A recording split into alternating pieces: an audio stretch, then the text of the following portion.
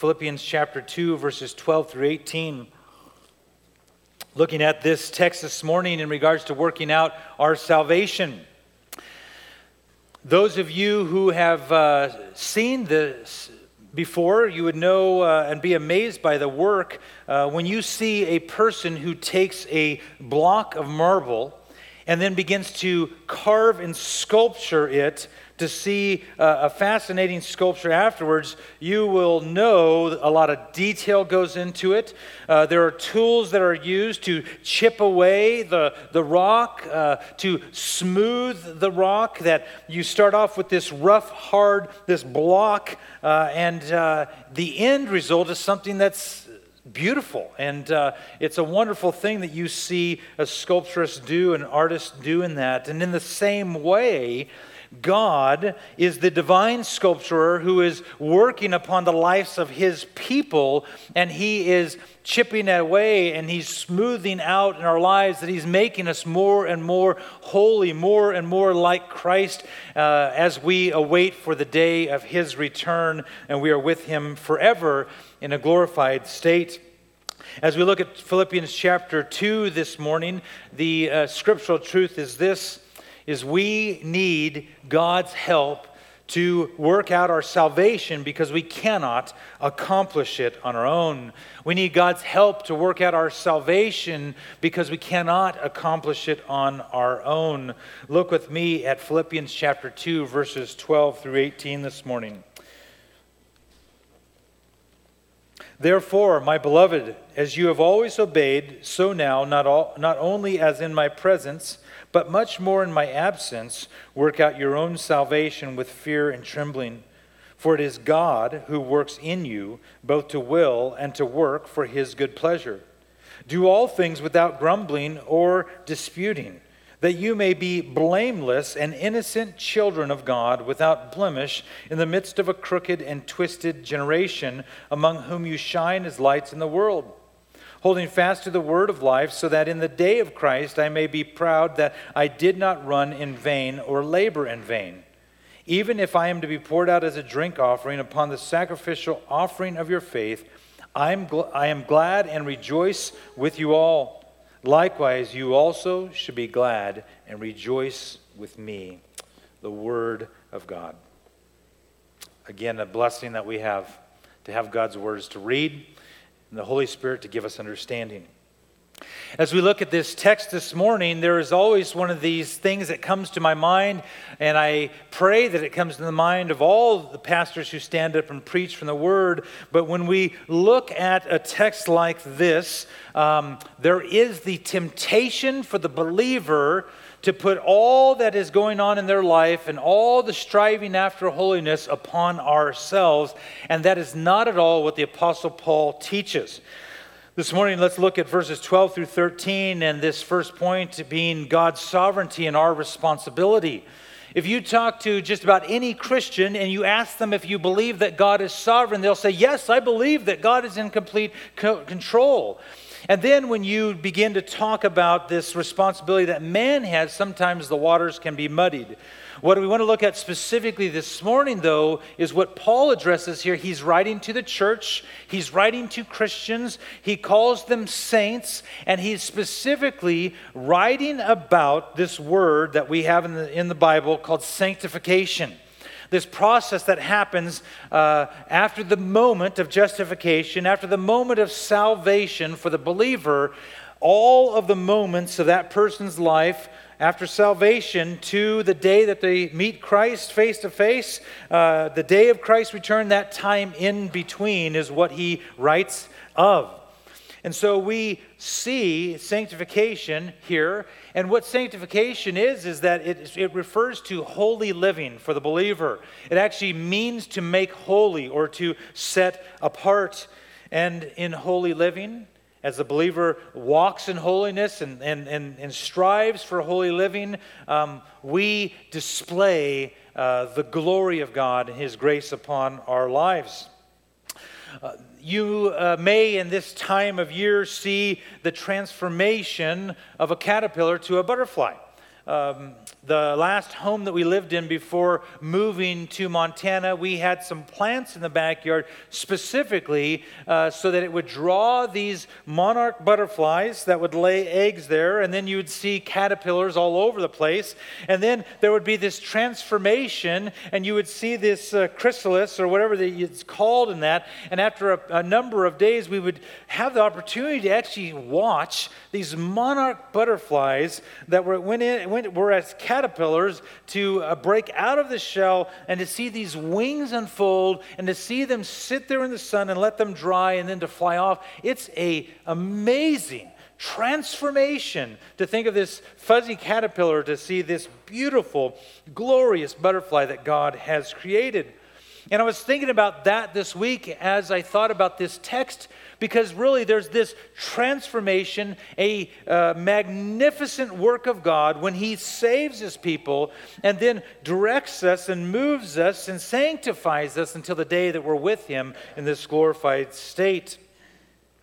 Through sanctification, believers, Christians, saints experience this radical change from the old habits, the old attitudes, the desires of our past. They are, in a sense, shed and replaced by new life in Christ. And in Christ, we can have holy living, as Scripture tells us. Sanctification is the work of the Holy Spirit in your life, in your heart, every moment, even when you don't feel like I'm growing in holiness. Those moments of ups and downs, just like when you read in the book of Psalms where you see King David praising the Lord, and then you see this low moment, and he's like, "Why, O Lord?" And then it's a moment back to praising Him.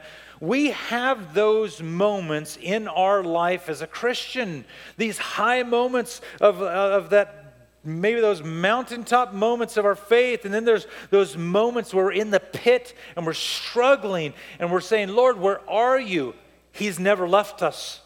God works in those moments, just as you read the book of James, that the trials that God allows or even sends into your life is for your sanctification. It's for your growth in holiness, and James says we're to rejoice in that. But how many of us are to say, "Yes, thank you, Lord, for the trials that you have sent upon my life. Thank you, Lord, for allowing this horrible, tragic thing to happen in my life." We don't see it that way in our humanness, but we are to be praising and giving thanks to the Lord for those moments, and that's the challenge. So if you are in that pit today, if you are in that low moment today, if you are in the midst of that trial or hardship or turmoil, I would remind you that it's allowed or sent to you for the purpose of your sanctification and to the glory of God. So we must praise the Lord for that, as hard as it may be. Look at verses 12 and 13 here in the text. "Therefore, my beloved, as you have always obeyed," you might say, "Always obeyed? What do you mean? He's already written of these things. We've read this." And so he's pointing back to his time with them, that he has seen the believers in Philippi obey the Lord and the directions that he's teaching from the Lord. "Therefore, my beloved, as you have always obeyed, so now, not only as in my presence, but much more in my absence, work out your own salvation with fear and trembling."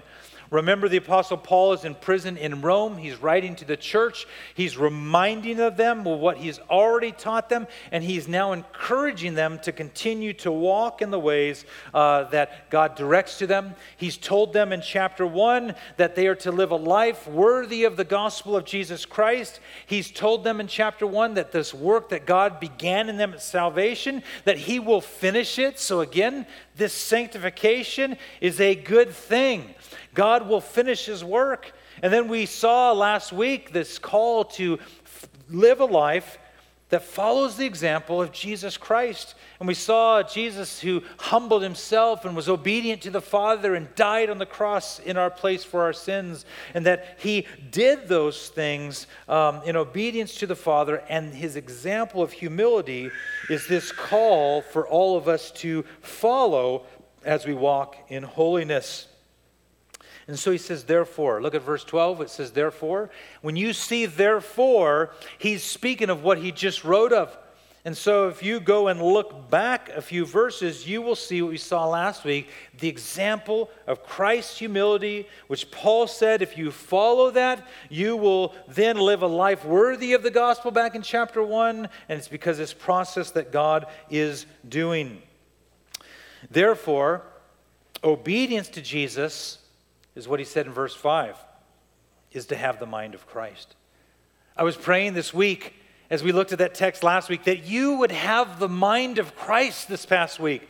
I don't know what happened in your lives this week. I don't know what you did, where you went. I don't even know what you thought about. But the prayer was that you would have the mind of Christ this past week. And the way we have the mind of Christ is to be in the Word of God so that we would know Christ and what He's done, so that that would be set upon our minds. As Paul has written in other places, to set your minds on things above. It's not just to think about heaven.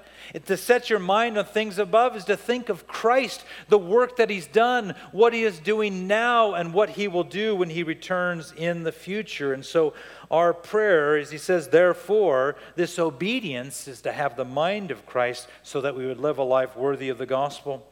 In John chapter 14, Jesus, in John chapter 14, says this in verses 15 through 17. He says, if you love me, you will keep my commandments. And I will ask the Father, and He will give you another helper to be with you forever. The helper is the Holy Spirit. Even the Spirit of truth, whom the world cannot receive because it neither sees Him nor knows Him. You know Him, for He dwells with you and will be in you. A wonderful chapter, and go and read in that and continue on in chapter 16 and 17 as Jesus is praying, and he points out that the helper would come. Is this meaning for the believer being saved by grace through faith in Christ alone, that you are sealed with the Holy Spirit, and the Holy Spirit of God dwells in you so that you can have understanding and you can be obedient to the Father and you can walk in holiness. And Jesus says, if you love me, you'll keep my commandments.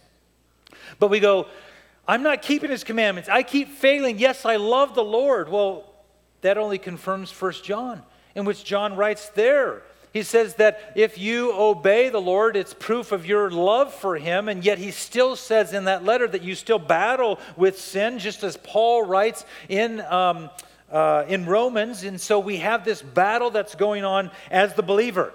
We're not looking at the fact of someone who's not a Christian. Someone who's not a Christian has no love for God, has no desire to be obedient to Him or to follow His ways. And my prayer this morning is that as you hear the gospel, if you're here and you're not a believer, that God would open your eyes to the truth of the gospel and you would be saved, so that from that moment today on until the rest of the days of your life, that this work that He's writing of would happen in your life for the glory of God. And so look back at verse 12 here. If it were not for God the Father giving you the Holy Spirit at salvation and sealing you by the Holy Spirit does not leave you. If the Holy Spirit left you, then you would lose your salvation, which we know in John chapter 10 is not possible because Jesus does not lose His people and Satan cannot take them out of His hand or the Father's. And so we are then in this process of growth, which is promised, and it's a good thing. It says in verse 12, here's the catch. Here's the part where I believe that you and I can struggle with. Work out your own salvation with what? Fear and trembling. Now here's the part. It does not say work for your salvation. Let us be very clear. It says work out your own salvation. This is he's writing to those who are already saved. And you must know that there's no work, there's nothing that you can ever do to save you. You are not saved by any of these things.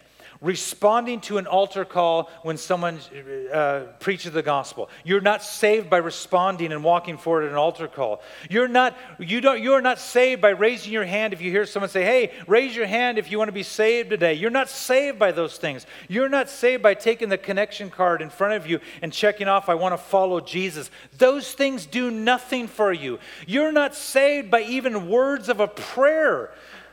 You are saved by the work of Jesus Christ alone. You are saved by his work that he did at the cross and the empty tomb, because without it, you and I are tragically lost and would die in our sins and spend eternity in hell, and the wrath of God would be upon us forever if it were not for the grace of God through the work of his Son, Jesus Christ. And we rejoice in that. One is saved by that work of Christ shedding his blood on the cross, that your sins would not only be covered over, but it would be removed. One is saved by the grace of God, that he would show you and I mercy, and that by faith in Christ alone that we'd be saved. It's even mercy of God and his grace, that when you heard the gospel preached to you, that the Holy Spirit opened your eyes, and you're saying, whoa, Lord, you are glorious, you are holy, and I am a sinner. And the scriptures tell me to believe in you, to confess with my mouth that you are Lord, to repent of my sins. And you who are a believer have responded that way because of the work of God, not by any of your work. Because if it was any of your work, according to Scripture, you would not be saved. Because none of your works are holy and righteous, that can get you into heaven, that can save you, that can forgive your sins, or make any right way between you and the Lord.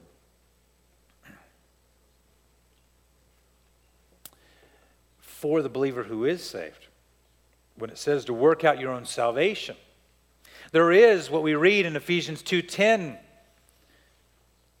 is that God created us to do good works, to serve others, to show the love of Christ by using our spiritual gifts within the body of Christ, by giving of our time, our talents, our finances for the glory of God and his ministry here on earth. We are to do those things, and that's part of this working out our own salvation with fear and trembling. So if you look back at Philippians chapter 2, if you look back to where we were at last week, it says in verse 6 of chapter 2, who though he was in the form of God, did not count equality with God a thing to be grasped, but emptied himself by taking the form of a what? Servant. Being born in the likeness of men and being found in human form, he humbled himself by becoming obedient to the point of death, even death on a cross. And Paul says, follow his example. That's working out your own salvation with fear and trembling is what he's pointing to.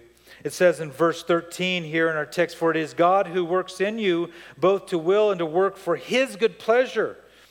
Who is it that's working in us, verse 13? Are you sure? What's it say? For it is who? God. Some of you are like, wait, did I say the wrong answer? No, you were right. It is God who works in you, not for it is us who works in us. Do you see the difference? For it is God who works in us, for it is us who works in us. And I believe the trouble for the Christians is we get stuck here. For it is us who works in us, for it is me who works in I. It says work out my own salvation, and so we get over here and we forget what verse 13, for it is God who works in us. And that's a good thing. The hard part is our human nature doesn't like, for it's God who works in us. We say, yes, but we want, no, I want me who works in me, because I want the credit. That's the battle. But you need to be over here, for it is God who works in me. Because if it's me who works in me, then I'm trying to build my own kingdom for my own glory, and it's nothing to give glory to God. We need it over here, for it is God who works in me, and I need him to work in me, because I know that I fail every time when I'm over here working on my own salvation by myself, by my own power. Scripture is clear as we read through the New Testament, we read about sanctification, that God is the one who starts, He's the one who finishes, He's the one who works in between. And as we were singing, great is thy faithfulness. He is faithful. And He is the one who is promised and will answer. Philippians 1:6, look at chapter 1 there. For I'm sure of this, that He who began a good what? Work in you will bring it to what? Completion. He will finish it at the day of Christ Jesus. He's already told us the process. He's already laid it out very clearly. That He starts salvation, He brings it to completion, and He does all the work in between. And then you go, well, but wait. He says, work out your own salvation. He said, wait, what about this whole thing about faith and works? And remember we're in James and what Paul says here. I can tell you this. Scripture fits seamlessly together and there's no contradiction. So we pray, Holy Spirit, help us understand this. Because God's working. I'm told to work. God's working. I'm told to work. How does all this work? Well, you can't work unless the Holy Spirit of God works in you. And that's the answer for these things. Paul says this in Colossians chapter 1, verse 29. For this I toil. He was talking about, again, bringing others to maturity in Christ. He says, struggling with all his energy that He powerfully works within me. That focus of He who works in us is where the power comes to live holy lives according to the Word of God. Turn to the last book, second to last book of the Bible, to Jude. May only be one page in your Bible. There's only one chapter, or not even a chapter. It's 25 verses. Again, we say God is in sovereign control of our lives, and we know that according to Scripture, He will not lose us. And He's going to finish it. So here's what it says in verse 24. Now to Him who is able to keep you from stumbling. I mean, we could stop right there and say, thank you, Lord, and pray and be done. Now to Him who is able to keep you from stumbling. Do you hear that, church? As Christians, we stumble and fall a lot, don't we? We struggle with obedience to the Lord. There's days where we feel like we're walking in holiness and days that we're not. But it says, now to Him who is able to keep you from stumbling. What a glorious truth. When Jesus Christ came off the mountain transfiguration, and there was the disciples that had gathered around a father who had a son who was demon-possessed, and the demon was trying to always kill the son and throw him into the fire or to drown him. And Jesus has an interaction with his father, and He's like, if you're able. Jesus is like, what do you mean? Of course I'm able. And the guy says, help my unbelief. Help me believe because of my unbelief. It says, now to Him who is able to keep you from stumbling and to present you blameless. Do you hear that? Before the presence of His glory with great joy. We were just reading, it's a delight of Christ to do this work in us. To the only God and Savior through Jesus Christ our Lord be glory and majesty and dominion and authority before all time, now and forever. Amen. And so He says, work out your own salvation with fear and trembling in verse 12. Proverbs 9:10 says, the fear of the Lord is the beginning of wisdom. As we fear the Lord, the fear that's described in Scripture is this reverent awe of God, that He is awesome, He's mighty and powerful, and yes, He can take my life and He can destroy my soul and obliterate me in a second. But He is a wonderful, glorious, good, holy, just God. And I revere Him and I fall on my face before Him and I worship Him because He's worthy of that. This is this picture of fear and trembling. And as we seek the Word of God and we grow in the wisdom of God and we have this greater fear of God, it causes us to walk in a manner worthy of the gospel, to grow in holiness. And those struggles that we have in life and those things of the past are fewer and they're going away as we become more and more like Christ, waiting for the day that our soul is made perfect with no more sin and we have a new glorified body and our soul and our body are joined together and we're with Him forever and ever and ever. Amen. He goes on in verse 14 through 16. after laying out this process of sanctification, it says to live as children of God is what he lays out for us. To live as children of God. He says you live in a dark world, basically, that you need to shine as lights. You need to be obedient. And this, what we read of light here in these verses, it's a very important image or symbol or metaphor used in Scripture, that God attributes light to describe His glory, His people. When you read of the Shekinah glory of the Old Testament, when people beheld the glory of God at a distance, it's this blinding, shining, glorious light. And we read in Scripture the difference between the dark world that we live in and the light of Christ being shown into the world. And so as we read this, we are to live in Christ in holy ways and be the light in the darkness because Christ lives in us. In Isaiah chapter 60, it says this in verses 1 through 3. Arise, shine, for your light is come, and the glory of the Lord has risen upon you. For behold, darkness shall cover the earth, and thick darkness the peoples. But the Lord will arise upon you, and His glory will be seen upon you. And nations shall come to your light, and kings to the brightness of your rising. Why are we reading that text? Because you go back to Abraham, and God declared to Abraham when He said, I'm going to make you a people.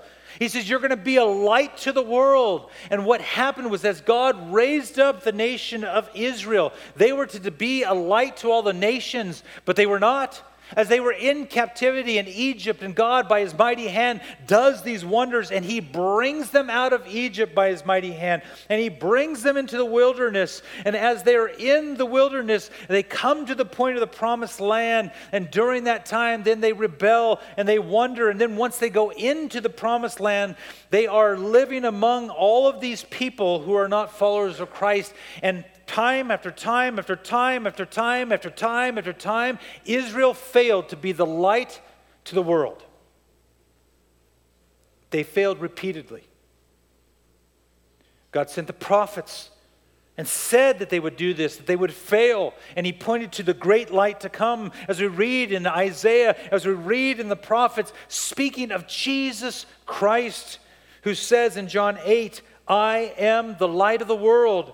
Whoever follows me will not walk in what? Darkness, but will have the light of what? Life. And so Jesus Christ is the light that shines into the world, and Jesus Christ dwells in us, the Spirit of Christ, the Holy Spirit in us, so that His people today can shine the light of Christ into the world. The problem, it goes back to God working in us, or I'm going to work in myself. God's going to shine the light of Christ through me by His power and His works, or I'm going to try to shine the light of Christ through my works, and they're going to fail every time, and all it's going to be looking like is something like the darkness of the world. What Paul does here is he gives just a couple examples. Look at verse 14.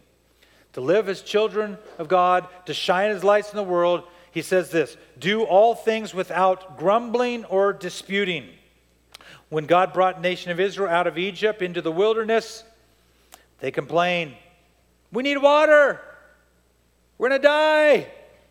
It's like, wait, God just did all that in Egypt and brought you through the Red Sea and you're complaining about water? And so God gives them water. Oh, we need food. God gives them manna. And then that's not enough. Manna, manna, manna. We're tired of manna. We cooked it every single way possible. Oh, if we could just go back to Egypt when we had the pots full of meat. And God was angered. And He's like, all right, I'm going to give you some meat. I'm going to give you so much meat, you're going to be so sick of it that it's coming out your nose.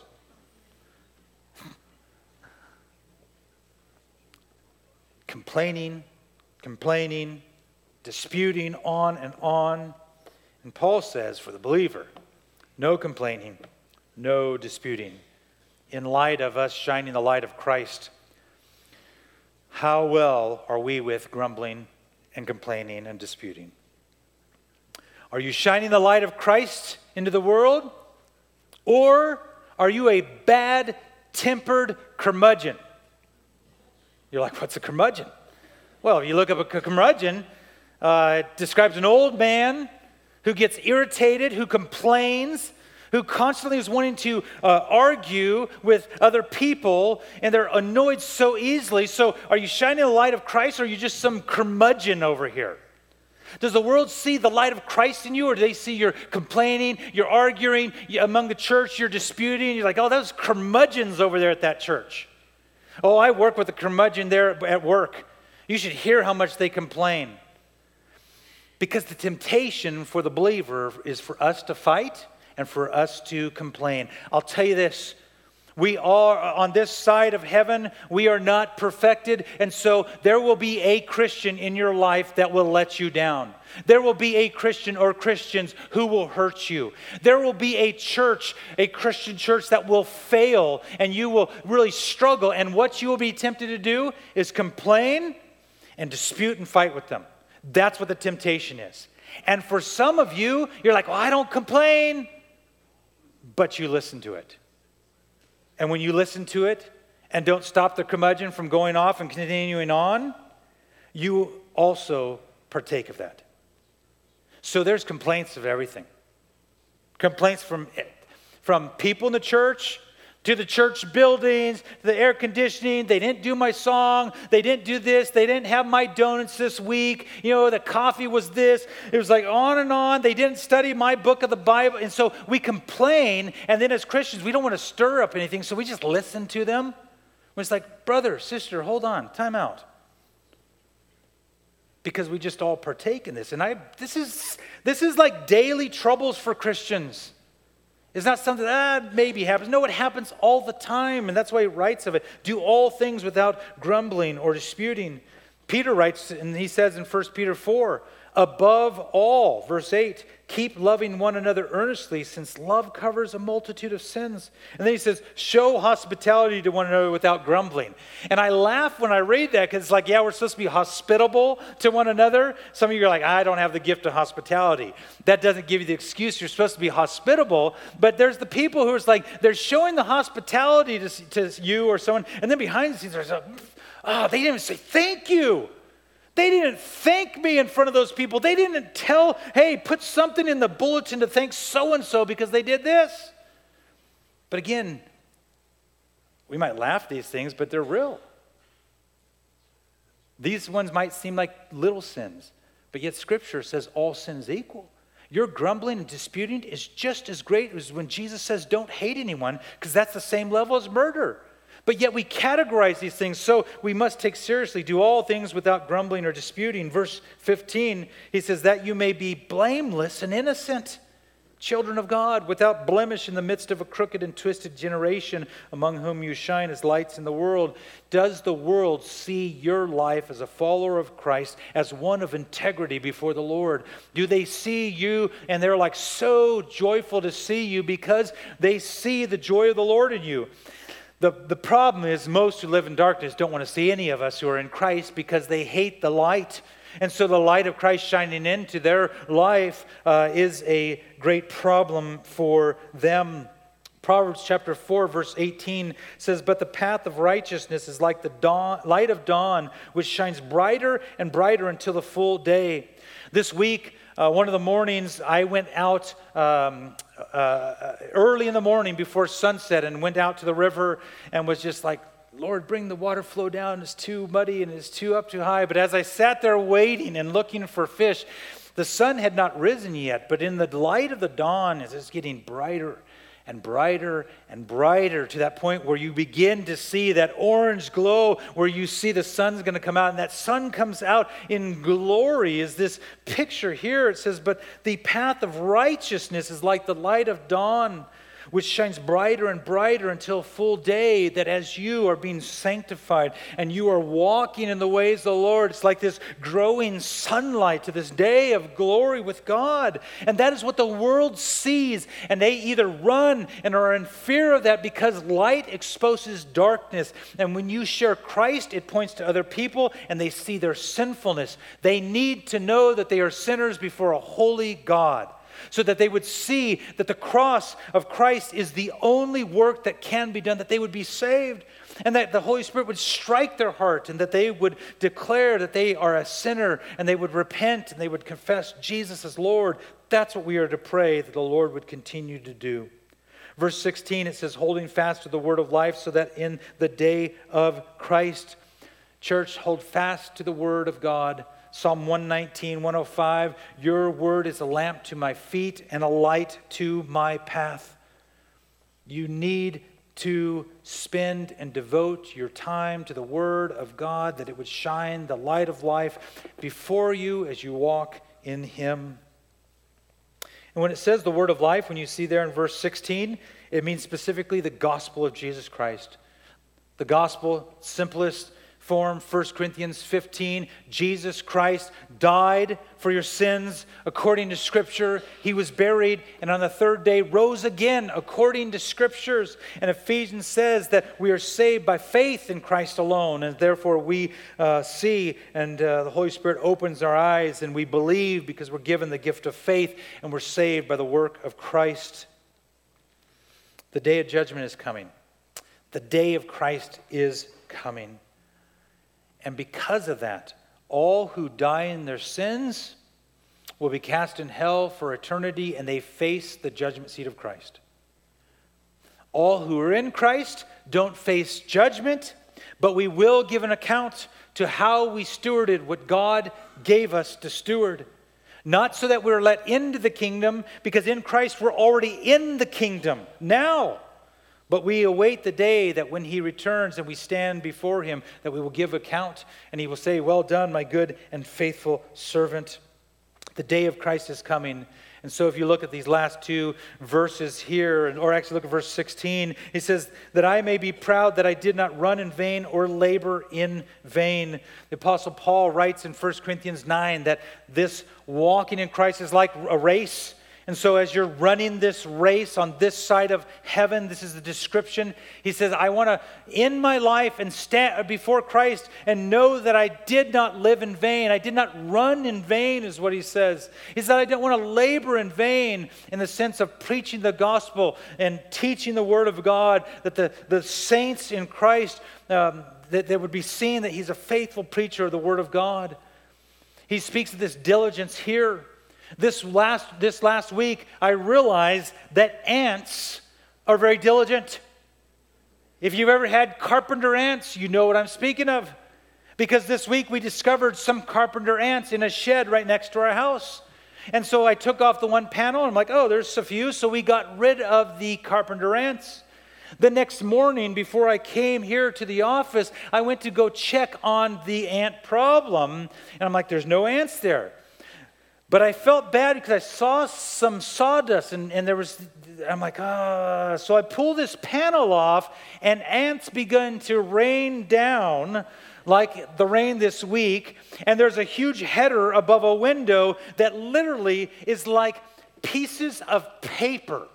And there are ants everywhere and they're chewing everything. And I was like, grab the shop vac, grab the spray. I'm yelling, family, come, everyone help. And it's great when you have a lot of kids because it's like, hey, you can all stomp on ants and you can help with all these things. But as I began for 3.5 hours to pull off another big panel and to see ants and to pull off another one, I was amazed later at God's creation of ants. And you're like, and you killed them. So I'm sorry. I didn't think about that till right now. But they're diligent workers because all in the bottom is where all their dead ants had died. And they'd take them down the bottom. There was another section that had all these winged ants.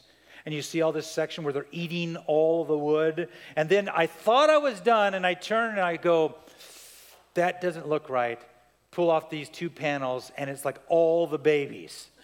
All the babies are in this huge section, and each one has an ant carrying them. And I was like, this is amazing. When you read, when it says, go to the ant, you sluggard, be diligent like the ant.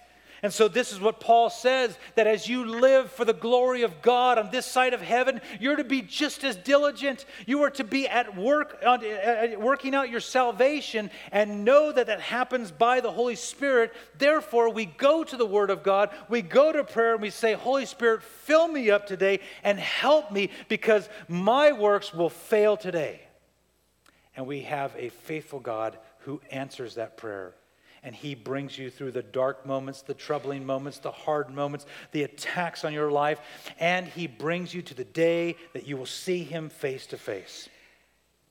The last two verses, this last part, rejoicing in suffering, just shortly it says, even I am to be poured out as a drink offering upon the sacrificial offering of your faith. I'm glad and rejoice with you all. Likewise, you also should be glad and rejoice with me. We've already seen this in the first two chapters to this point. We will see it again before we finish the book of Philippians. But when he says that he's being poured out like a drink offering, you can go back and read, as I was listening in Numbers and Leviticus this week, when I was listening to Scripture being read, that there are places where the offerings that are to be given, these animal sacrifices, it would also say, give this drink offering, this wine to be poured out on it. And these things were pleasing to the Lord God. And so as he is in prison, as he is suffering hardships, as he has suffered, he rejoices in the suffering because he's not running or laboring in vain, and it's for the benefit of the people of God, that they would grow in Jesus Christ with the power of the Holy Spirit of God.